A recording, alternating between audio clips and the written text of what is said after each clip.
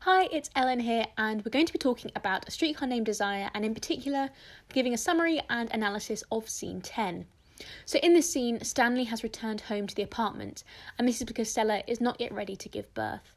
The audience recognises the sexual danger of Stanley and Blanche being alone together. And this kind of tension is first built up with Stanley joking about how Blanche was attending the fireman's ball, obviously a reference to her cries at the end of Scene 9.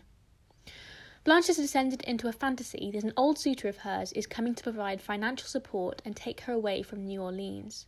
This is Shep Huntley from Dallas, and she recollects wearing an ATO pin for him. It seems he is offering her a Caribbean cruise. Stanley goes along with the act she spins out for him, culminating in him opening a bottle of beer. He talks about his own accomplishments when compared to the millionaire she refers to.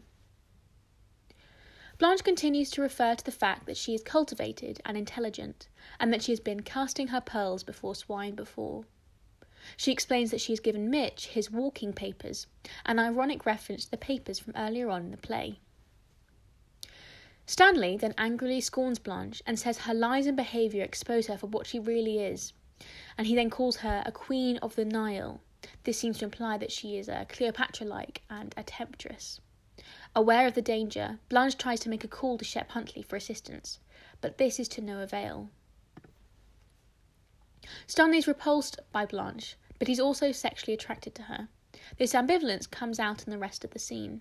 He advances towards her and they make their way into the bedroom. In response, she threatens to glass him, but she is overpowered. Eventually, Stanley rapes Blanche, imminently resulting in her psychotic crisis. The music outside reaches a crescendo. The rape scene itself is almost unreal and dreamlike in the way that Williams presents it. The play reaches a sexual and structural climax at this point.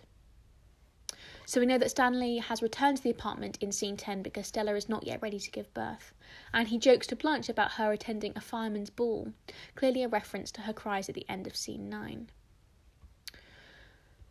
So now we're going to present some ideas that relate to the modern times theme in this play. So firstly, let's talk about the rape scene. Despite the circumstances, Blanche still retains a sense of superiority. This may motivate Stanley to take her down a peg or two. You could see the rape as Stanley's way of making Blanche feel socially inferior. Perhaps he thinks of her, a woman, as his social inferior, exerting too much arrogance. At this moment in the drama, we don't actually know if Stanley will be caught or punished for his rape of Blanche. From early on in the play, we know that there is a police presence, but will this crime, like many other rapes, go unreported? This ambiguity may reflect social injustices in the modern era, of female voices not being listened to or believed. And finally, the play seems to suggest that despite some gains for women, male power is still resolutely in place, and that it can be abusive and controlling. So Scene 10 has a climax, and arguably one of the peaks in the entire play is Stanley raping Blanche. And you could see this perhaps as a way of making Blanche feel socially inferior because of her gender. And in terms of the response to Stanley's rape, we know that we don't really know if he'll be punished or not. And we know that Stanley perhaps has employed the technique of rape and exerting his masculinity in such an aggressive way to make Blanche feel like a social inferior. Thank you very much for listening to this episode about Scene 10. Next time we're going to continue to Scene 11. If this episode has got you in the mood for more revision, then head over to senecalearning.com where you can revise all of your A-level subjects absolutely free. And if you're on Apple Podcasts or Anchor, then you will find a link in the bio. But if not, just type in senecalearning.com and you'll find us.